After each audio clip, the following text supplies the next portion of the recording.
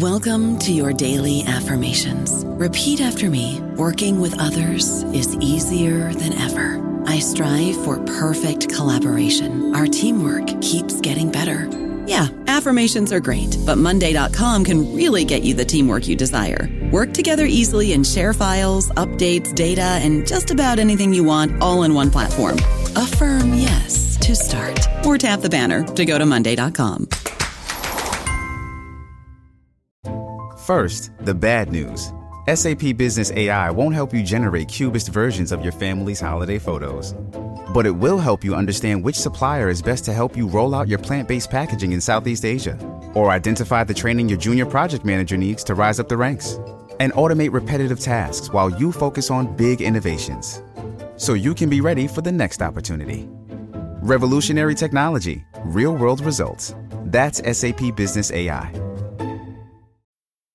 How do you feel great on vacation? Like really good? Easy. You go to Aruba.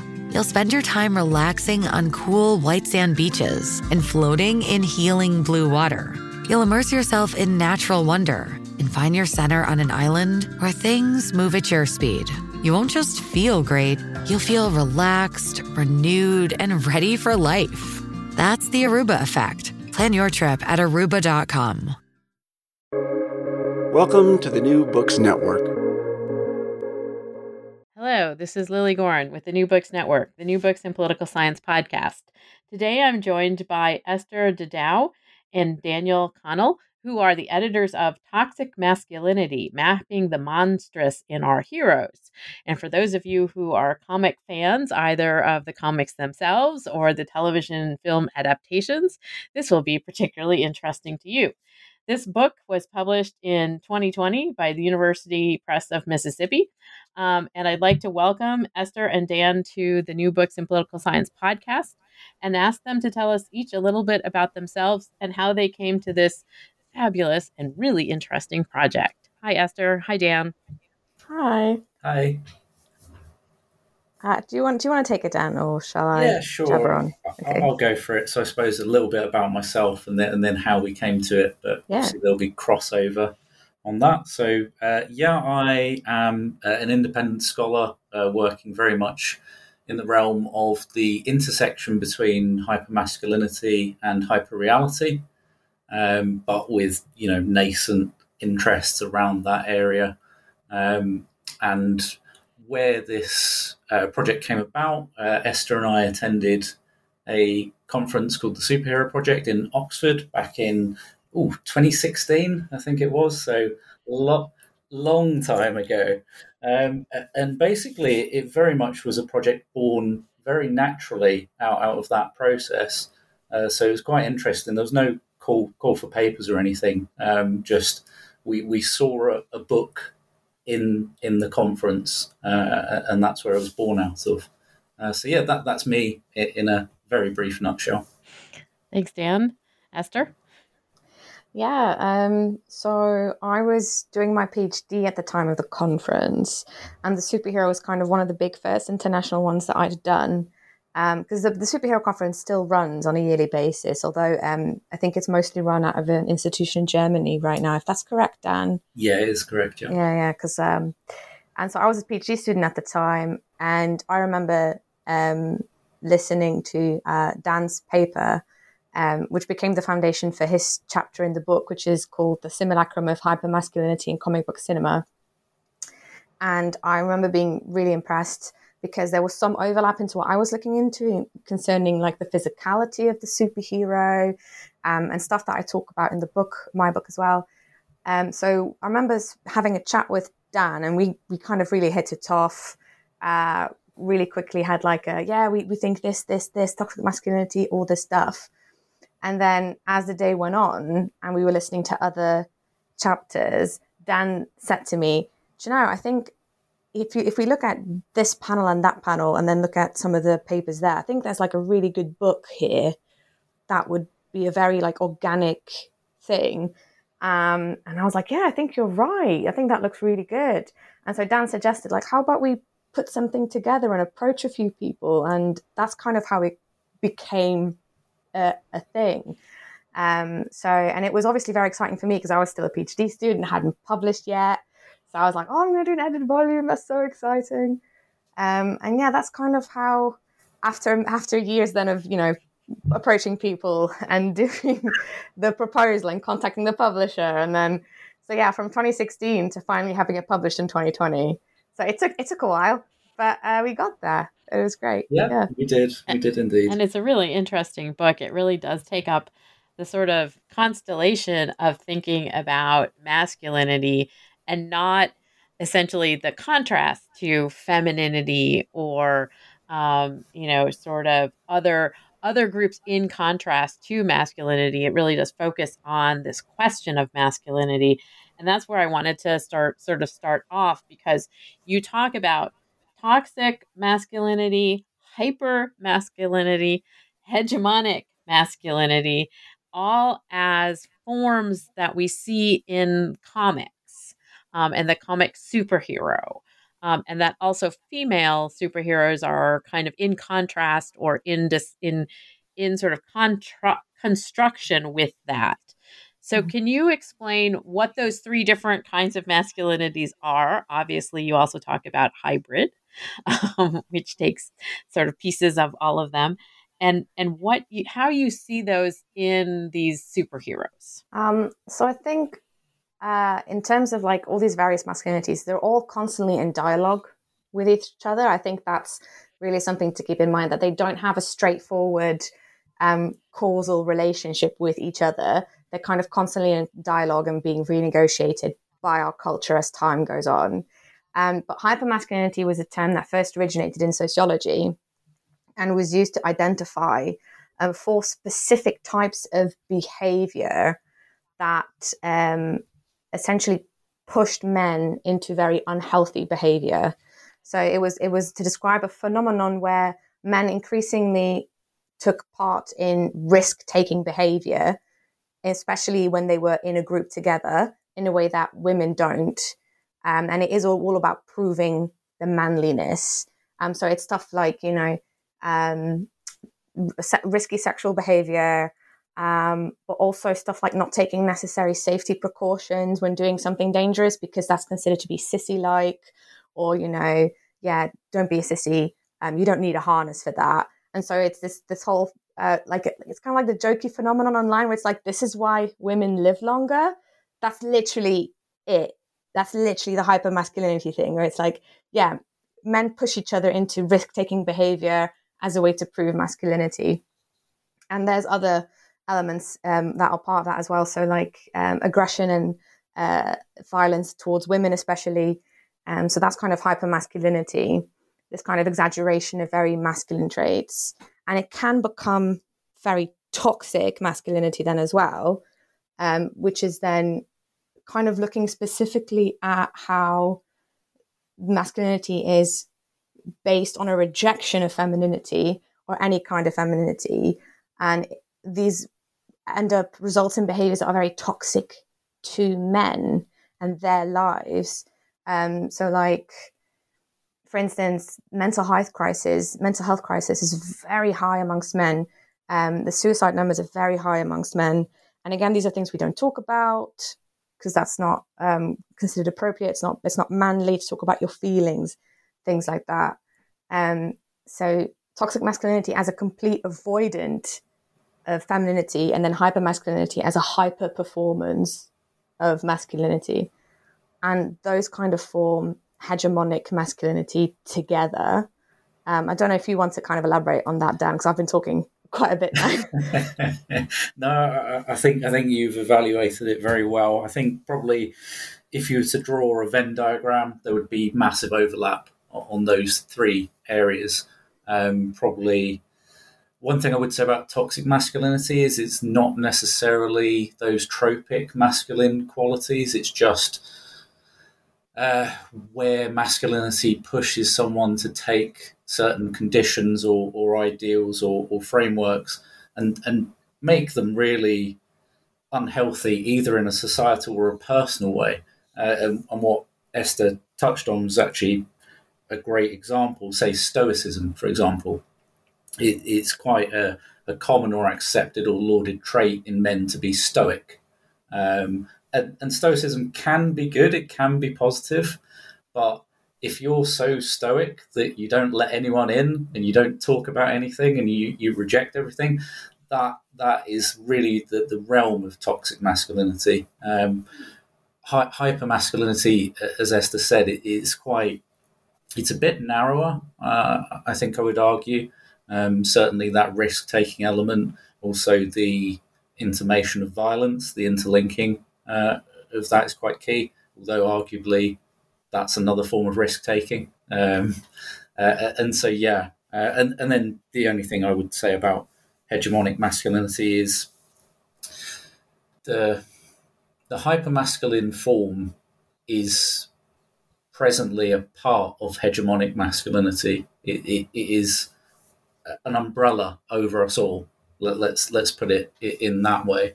And what we're addressing in terms of when you look at toxic masculinity is in what ways is that hegemonic masculinity affecting society, affecting the self, but also what are the different lenses of masculinity, because we're not all hypermasculine. It's not all hypermasculinity. There are other forms that can be toxic. And I think, that's the interconnectivity of those three terms. It's quite a grey area, but hopefully that's a bit clearer.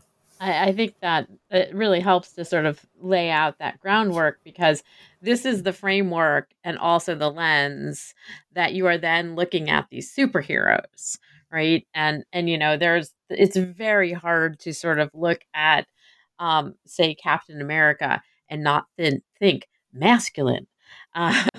Right? And so, particularly once he becomes Captain America and the contrast. And so you talk about the origin stories, and that's also a little bit about how these superheroes come into this masculine realm. Can you explain how you sort of saw this thread in terms of the comic superhero and these dimensions of masculinity? Well, I think from a comics perspective, the thread is quite straightforward. Would you tend to agree, Esther? Oh, yeah. On that? Yeah.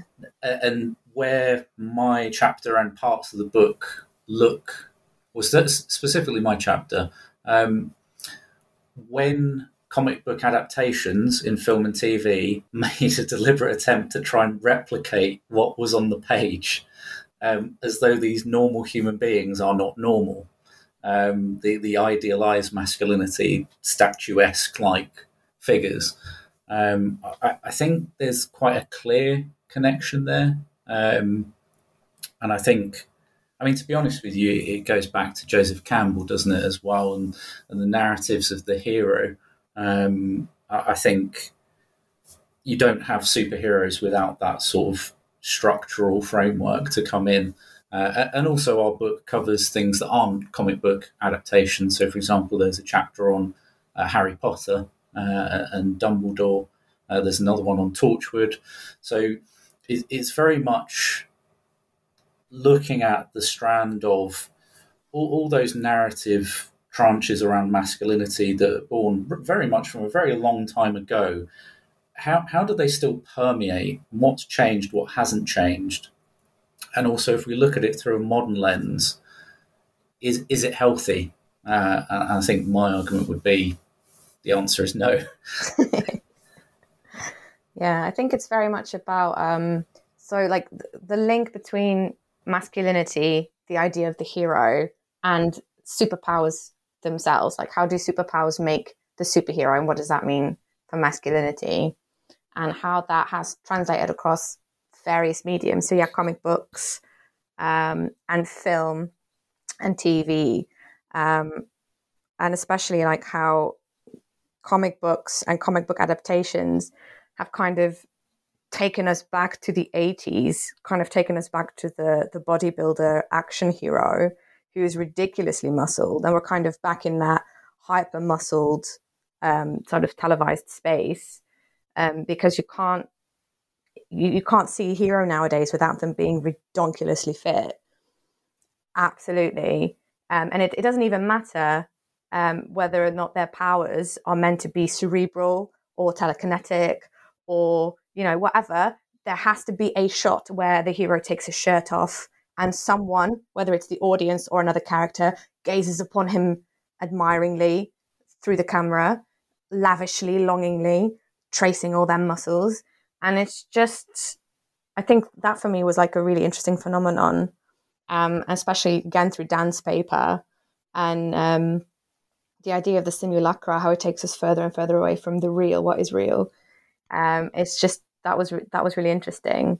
And I think it kind of, in the book, we've tried to kind of trace that and how that is made possible in films and TV, and then what that does to female characters, for instance, and then also what that does for the audience, just to see these things everywhere all the time. And so I think that's also kind of part of that link there of like, what does it mean to be a man, the physicality of it on screen in the story, and what does it mean when that's not there as well?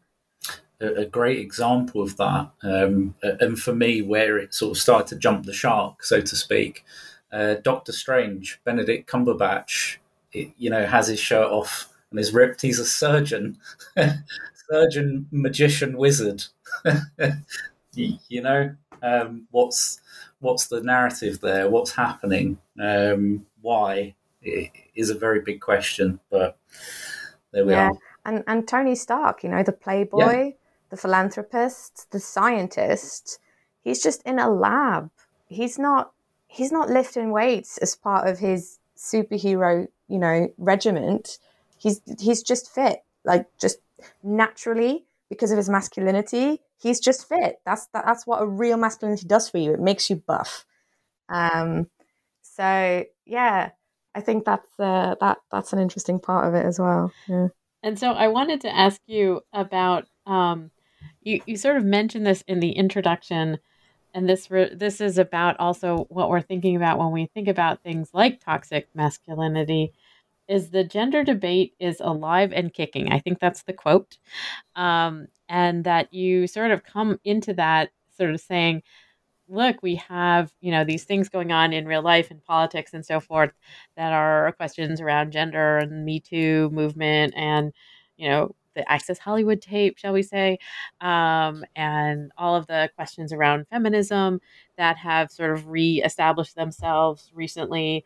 And so the texts themselves, which we're talking about, the films, the television shows, and the comic books, but the films and the television shows are the ones that are consumed by the most people.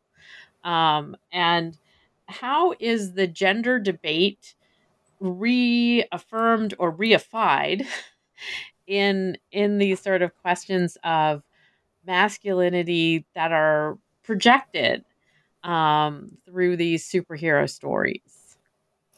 Shall I take a stab at that, Esther? Yeah, go on. Go on then.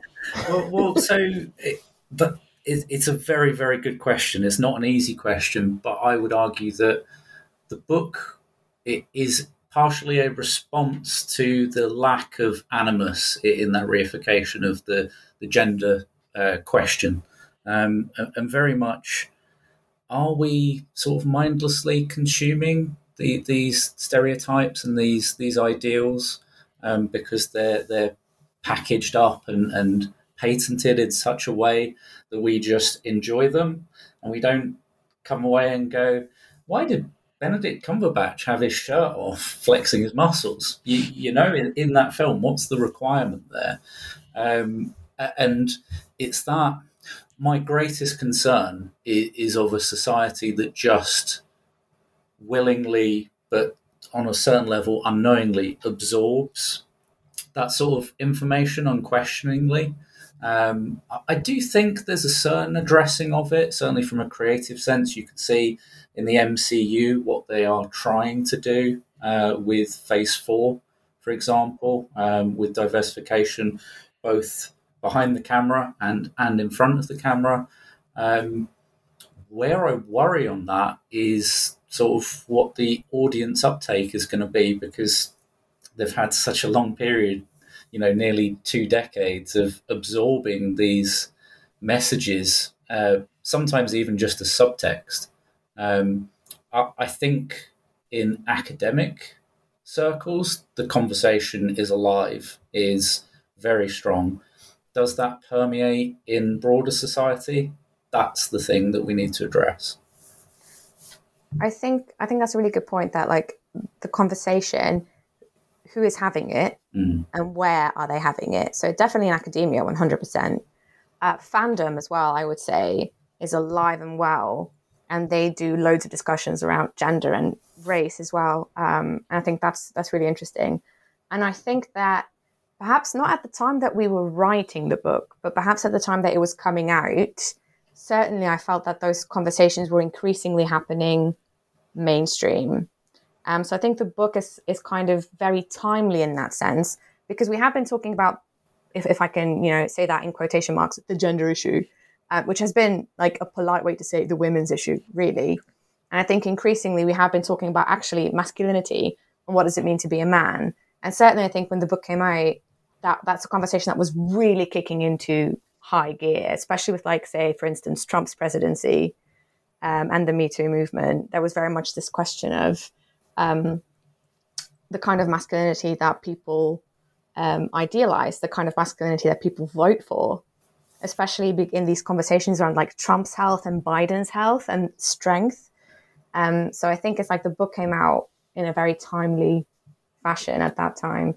And I think it does say something very interesting about specifically masculinity that we chose to focus on, because we felt that there was some lacking discussion around masculinity itself. Because when we talk about gender, like I said, it's really very often that we end up talking about femininity and not gender as a concept or the various different genders that exist.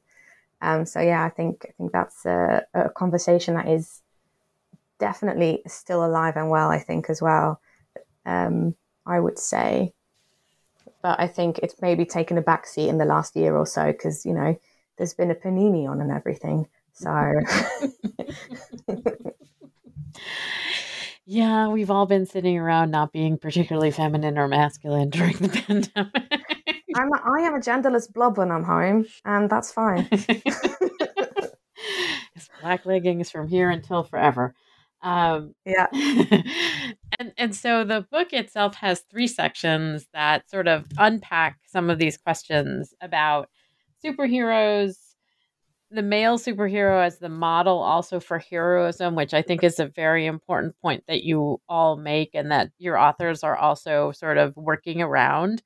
So that becomes the default. And so everything else is anomalous or deviation. And I thought that was also interesting, so that it doesn't have to be like, what are the women doing? It's actually, what are the men doing and why are we paying attention to it? And so the first section talks about the construction of toxic masculinity. The second section talks about the monstrous other, and those who don't necessarily fit this hegemonic masculine mold. And then, of course, the third section is alternative superheroes and superheroics. So I wanted to ask you just to take us through how this became the organizing structure for the book. Obviously based on some of the chapter contributions, but how they started to work together thematically for the two of you as editors. So we had a collection of papers from the conference, and we were kind of playing around with them and figuring out where they were going to go. And then we also contacted people who had presented at the previous conference to kind of round out the book, to give it a really full perspective. And the initial title of the book was Toxic Gender. And it was going to have at least 3 more chapters than it ended up having. And then, as is very, common when you go through an edited volume, because it takes such a long time, there's so much coordination, you sometimes lose people. And then you lose 1 or 2 chapters and you realize, well, because we're having to kind of conceptualize the book, another chapter maybe doesn't belong anymore, it should find a different home. So we had some dropouts as well. And I think it, ironically enough, really gave us the opportunity to focus the book so much more strongly, because we moved from toxic gender to toxic masculinity, and it kind of gave us a much more clear lens to look through. And then the thematic consolidation of where each chapter should go kind of came very naturally when moving stuff around, because we ended up having very clearly a set of, you know, chapters on masculinity, and then kind of maybe the response of other figures to masculinity, and then 2 chapters that were a little spicy and a little different. And we were thinking, oh, what are we going to do with them? And they ended up in the last section, strategies of resistance, because they're really about rethinking some of these issues that we've talked about in previous chapters and reconceptualizing where we can go with these things.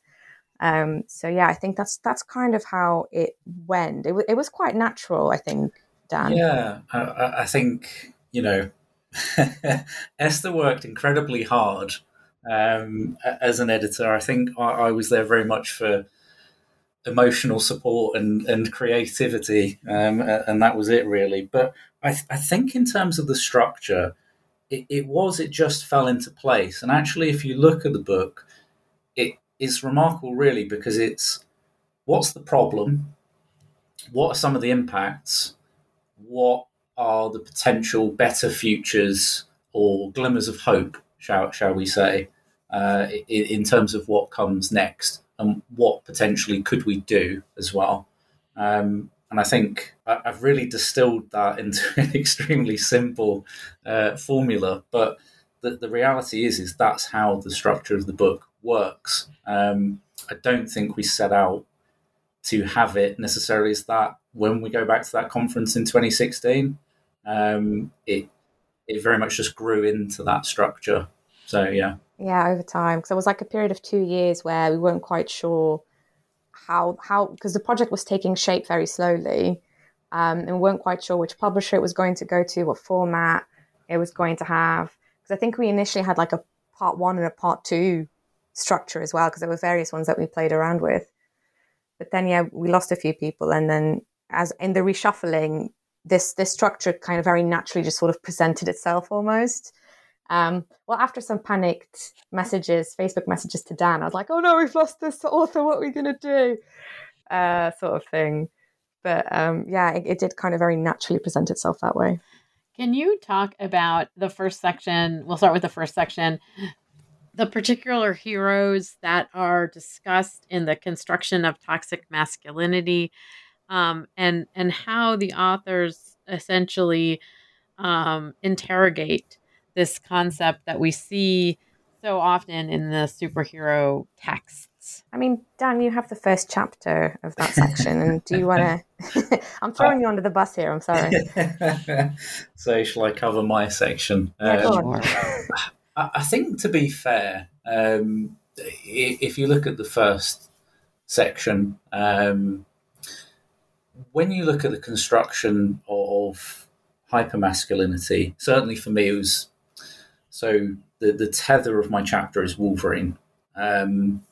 It's not a surprising tether, it's not a surprising framework, because all you need to do is look at Hugh Jackman's physical transformation from 1999 to, I mean, he's probably still completely jacked now, but very much in my chapter bookmarked by Logan until we see him again, maybe. I don't know, do you think they'll recast him? It's difficult to say. But I think for me, you have some big characters in the comic book world, not just Wolverine, but Batman and Superman. You see where they've gone as representations, certainly on screen, and they really do embody that hypermasculine trait of being, just so hard-bodied and so massive and so in your face in terms of this, when you see Batman growling at Superman in the rain, what message does that give? So I think that the first part is very much fundamentally unpacking the narrative that's been thrown at audiences over and over and over again. It's not just the films, it's in the TV shows as well. So part of the first section refers to, I believe it's Arrow, the TV show. And is it Stephen Amell who plays the character?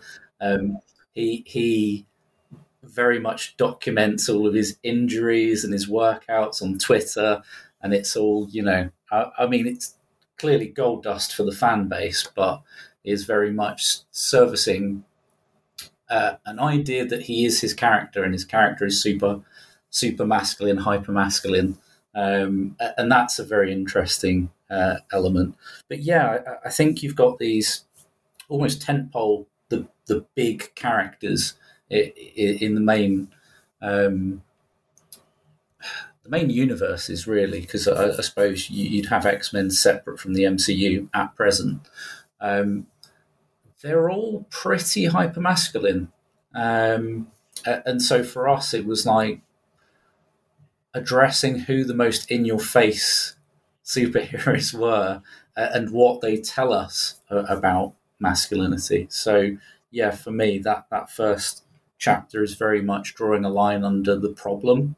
I don't know about you, but I'm very busy and I don't have a lot of time to cook. That's why I subscribe to Factor. Eating better is easy with Factor's delicious, ready-to-eat meals. Every fresh, never frozen meal is chef-crafted, dietitian approved, and ready to go in just 2 minutes. You'll have over 35 different options to choose from every week, including Calorie Smart, Protein Plus, and Keto. These are 2-minute meals. Factor meals are ready to eat and heat, so there's no prepping, cooking, or cleanup needed.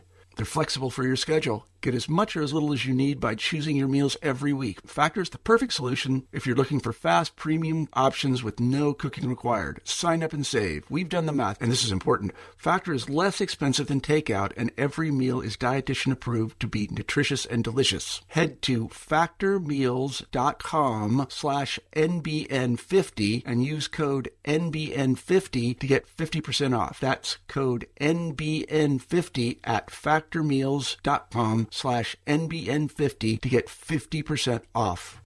Shipping can make or break a sale, so optimize how you ship your orders with ShipStation. They make it easy to automate and manage orders no matter how big your business grows. And they might even be able to help reduce shipping and warehouse costs. So optimize and keep up your momentum for growth with ShipStation. Sign up for your free 60-day trial now at ShipStation.com and use the code POD. That's ShipStation.com with the code POD. Dreaming of a better sleep? Tossing and turning is not your destiny. And Ollie is here to help. Ollie invites you to sink into sweet, sweet slumber to improve your mental and physical health and overall wellness. More than just melatonin, Ollie's ingredients help you unwind your mind for a delightfully dreamy drift off. Sleep is on the way at Ollie.com. That's OLLY.com. And the second section, which again gets into this sort of contrast a bit with the sort of hyper or toxic masculinity, is the idea of monstrous other or monstrous femininity that also comes up, and it sort of gets to some of the heroes or superheroes that don't necessarily fit under that umbrella. Can you talk a little bit about these, quote, deviations? Yeah, so I think it's kind of Dan mentioned how Steve Amell plays up his character, his character is his, and that's gold dusting for the fans. And that really is such an interesting point. And we talk about it a little throughout that first chapter, how the performance of masculinity is not only a requirement of the superhero, but it's also fan service almost. So the more masculine, the more badass the superhero is, the more pleased the fans will be. I look at Batman, he's so cool. I wish I could beat up poor people in my spare time and not go to jail. That kind of thing, right? And so if masculinity is the fan service, what then do non-traditional masculine characters or what do non-male characters have to do to provide the fan service? And what does that mean for them as characters? And that's kind of where the second part kind of really engages. with it. So you have my chapter, The Monstrous in Batwoman, where I talk about the monstrous femininity that our main female lead takes on. And she very much performs that monstrosity almost consciously as a way to combat her villains. And again, what that means for what is possible for that character, because the performance of a hypermasculinity is almost a limitation that is imposed by the character herself.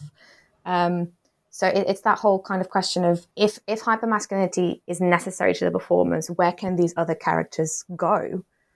What is left for them? And so I think you have Batwoman, who kind of tries to both play and combat that hypermasculinity, both perform it and fight it at the same time. And then you have Drew Murphy's chapter on the X-Men and queer identities, and Craig Haslop's character on Torchwood. And it's kind of almost the rejection of hypermasculinity, the rejection of hypermasculinity. What does that mean then for male characters? Where can they go? And the exploration of what that means for storylines. So I think you kind of have in that first section, as Dan said, the setting up of the problem, and then kind of in the second section, how that problem cascades down in a way to other characters, and what that means. And the third section is about alternative superheroes. And again, these are not necessarily the superheroes you thought that they were. And so it's an interesting conclusionary section, because it does take on this sort of issue of like, what is the model for heroism that has been so steeped in masculinity? And how do we potentially conceptualize it differently? Can you talk a little bit about those particular heroes that maybe take us in different directions? So I think, it kind of really is about envisioning alternatives and thinking about a different way to play with gender. Specifically, Richard Reynolds' chapter kind of really talks about that, and how from his analysis, Emma Frost really plays with her own gender, with the gender expectations that the people have around her, and kind of the weaponization of that, how she weaponizes other people's expectations of her based on who she is as a woman, based on the specific feminine clothes that she wears, on the very specific feminine appearance that she presents, and then kind of plays with those assumptions and weaponizes them for her own gain. And through that, establishes a very assertive personality, very much in control of her own destiny, in a way that's not very common. And so it kind of really it pushes towards this idea of if we can have characters, if we can have comic books or TV series or whatever that consciously play with gender, what can that do for us as the audience watching that? How can we become conscious of this gender performance? What can we take away from this instead of, like Dan has said before, like the worry of the mindless consumption? If we have very self-conscious media, very gender performance conscious media, what can that do for us? Yeah, and I think for me, I was extremely pleased with those two chapters, because if you look at the source material, you could look at them through a prism of masculinity that views it in a completely different way. And I think that's interesting, because it's a hopeful interpretation of the source information, that empowerment message with Emma Frost, and then looking at the boundaries of toxic masculinity in the Harry Potter series, and then addressing what you could view as little kernels of hope within that, because I think that to me becomes a very interesting narrative. We aren't going to overnight, oh look, toxic masculinity's gone, hegemonic masculinity's gone, it's all disappeared. We will have to come to terms with it and deal with it. And I think those two chapters really do show us, actually, there are already parts there. You can look, but we need to do more, and we need to see more. I wanted to ask you, and this is what I often ask of authors who have edited volumes, where, you all talked about the fact that you heard the papers in one form or another at the conference in Oxford. So you sort of had some sense of what your authors were going to write about. But I often like to ask editors, what was most surprising in terms of the research that you received as you were getting the drafts of the chapters in and starting to assemble the book? So Dan, if you would like to start by telling the audience and us what was most surprising and what you sort of were intrigued by when you read some of the chapters as they were coming in. Yeah, sure. I think for me, the one chapter that took me back in that sense was Karen Segru's chapter on Dumbledore. I suppose for me it was not necessarily an academic shock, more a personal shock, because I think having, I wasn't a kid when Harry Potter came out, but, the cultural zeitgeist of what it was, it addressed layers of the character and the impact of the character and how masculinity impacts the narrative and all the different characters in such a wonderfully nuanced way.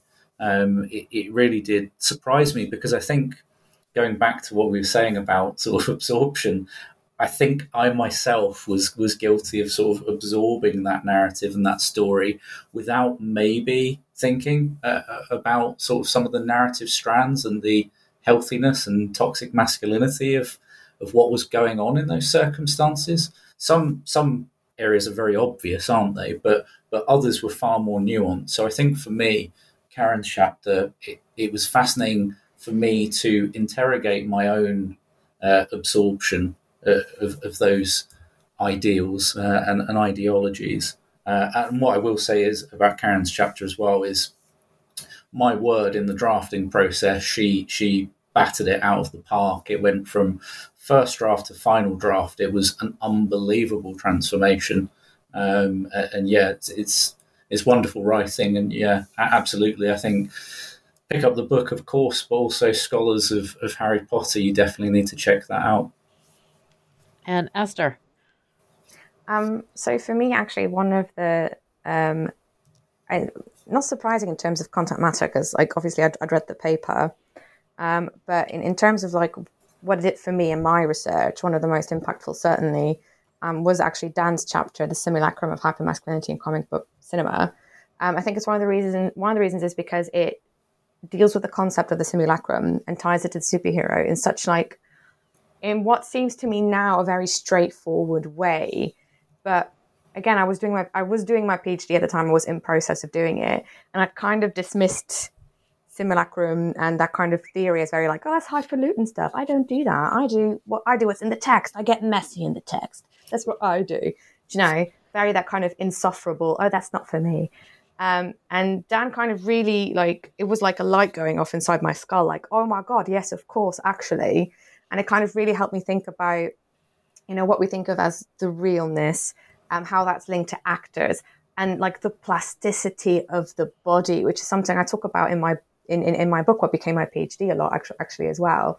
And then how that takes us away from what is real, what is fake, what is the very thin line between those two things, and what's on the paper of the comic book, what's on the screen, and kind of really made me think about those relationships in a completely new way. So for me, that was very impactful to have had that chapter. And I think actually, if you don't mind me, I would just like to do a shout out to James C. Taylor's chapter as well, which is on Arrow and the television format, because it kind of really links comics and television and the weekly format, and how it kind of requires you to go back to a status quo almost every week. And yeah, that's also a really interesting concept, because in comics, obviously, huge changes like the death of Superman always get rewound, and how that's kind of translated to television. So television is almost the ideal successor to the comic book format of this for the superhero. So yeah, those two chapters for sure were kind of oh my God, yeah. to me. And in terms of the television format, it's interesting because both the DC and the MCU have made the most impact through these films, which are, bites, two sometimes 3-hour bites, but they're not the serialization. And we know obviously that some of the television shows have had sizable audiences, but they're not comparative to the film audiences. And the same with the comic books. The comic books are not read nearly as much as the films are consumed. And can you talk a little bit about these different formats and what the audience is thinking about in that regard?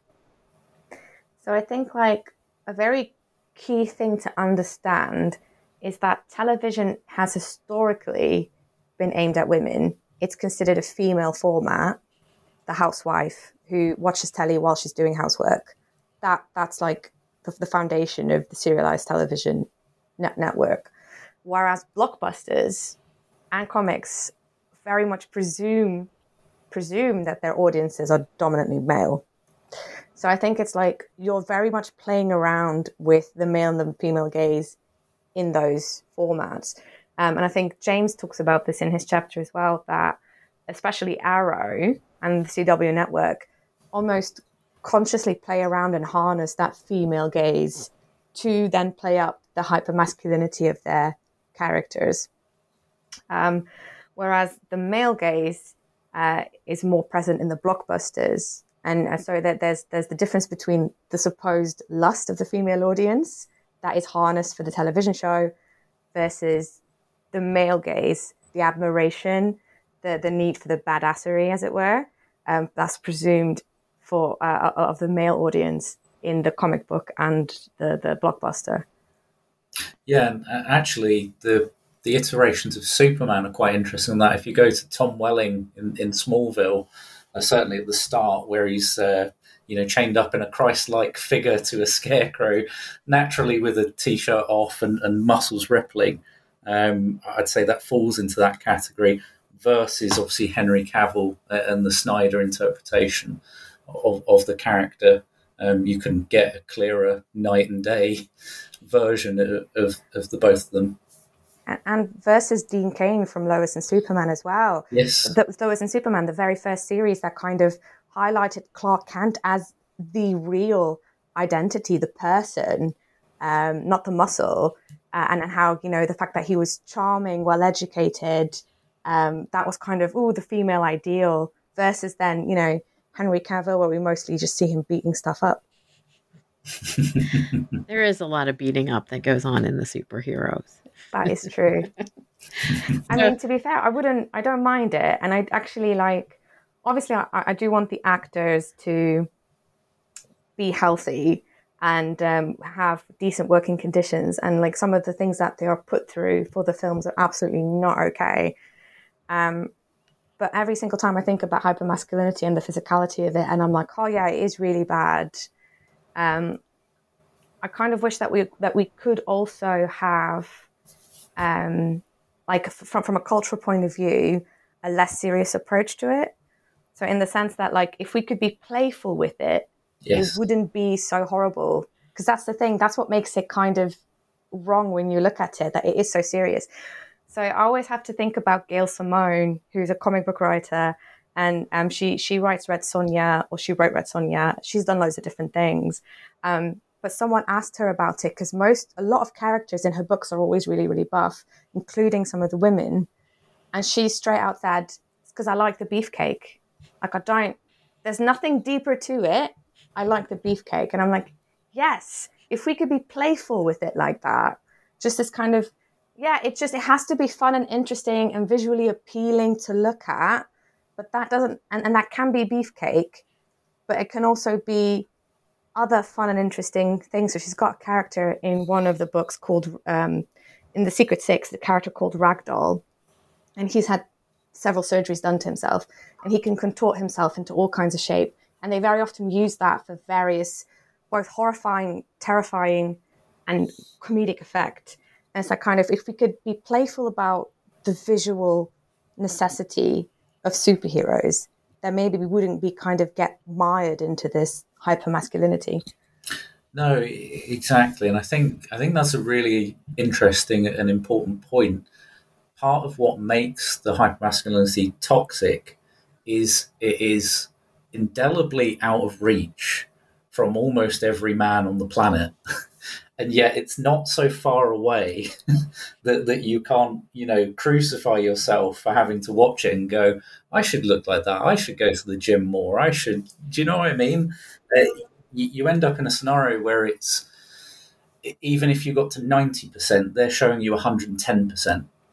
And so that playfulness is really vital, I think. And one of the things that's overlooked is that playfulness is there in the comic books, even in the hypermasculine representations. If you look at, what was the name of the characters at Icon from the 90s? You remember? Absolutely huge guy. He was like a truck, basically, in the background. Absolutely massive.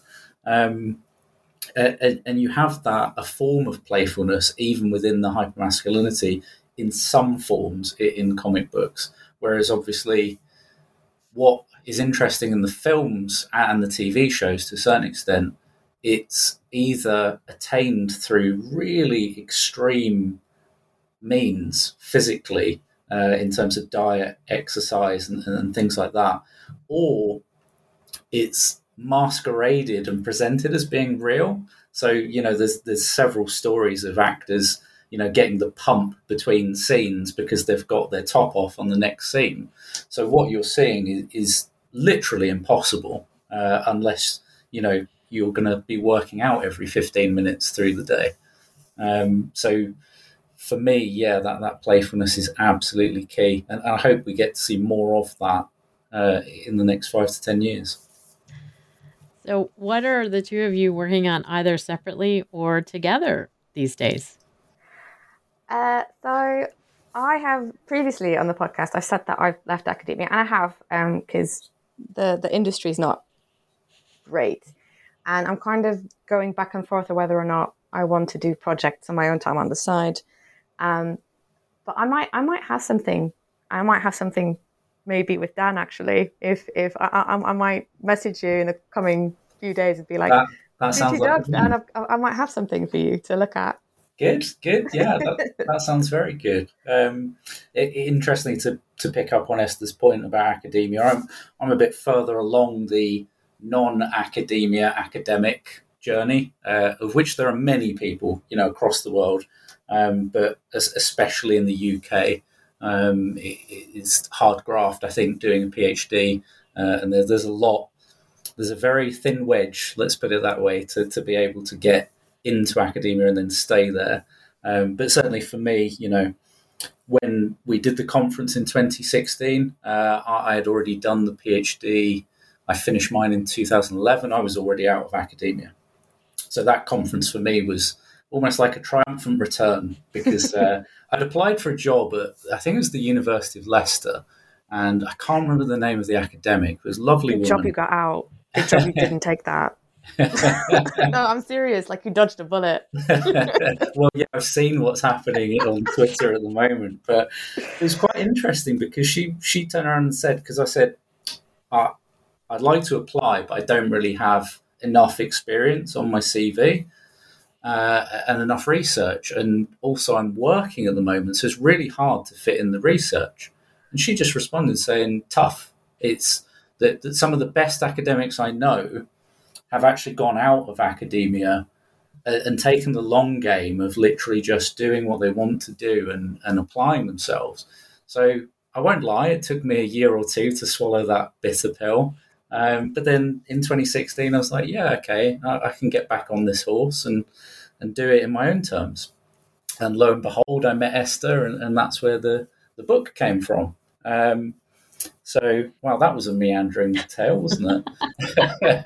It's like a real riposte to academia as it stands. But the point I was trying to make was that hopefully Esther's going on that journey now where it's actually engaging with academia on your own terms, doing what you want to do and not sweating that career journey.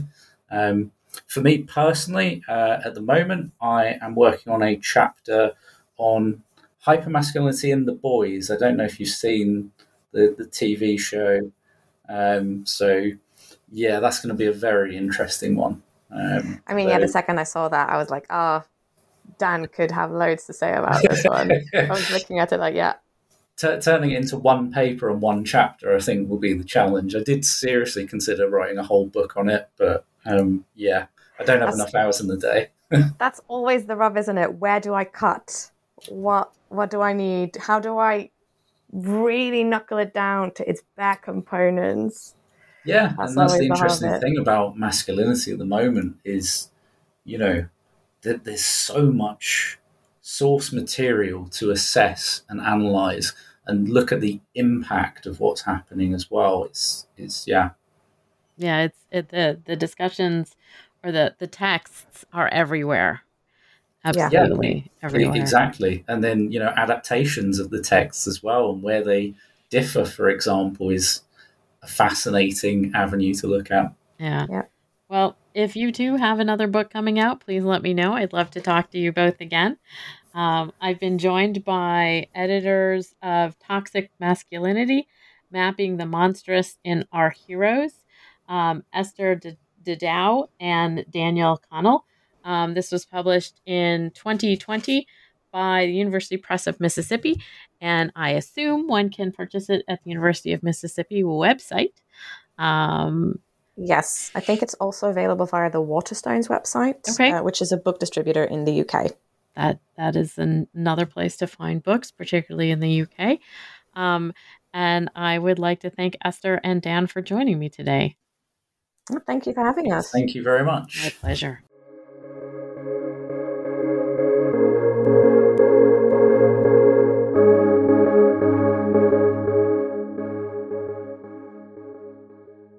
Hey guys, it is Ryan. I'm not sure if you know this about me, but I'm a bit of a fun fanatic when I can. I like to work, but I like fun too. It's a thing. And now the truth is out there. I can tell you about my favorite place to have fun. Chumba Casino. They have hundreds of social casino style games to choose from with new games released each week. You can play for free anytime, anywhere. And each day brings a new chance to collect daily bonuses. So join me in the fun. Sign up now at ChumbaCasino.com. No purchase necessary. VGW Group. Void where prohibited by law. See terms and conditions. 18+.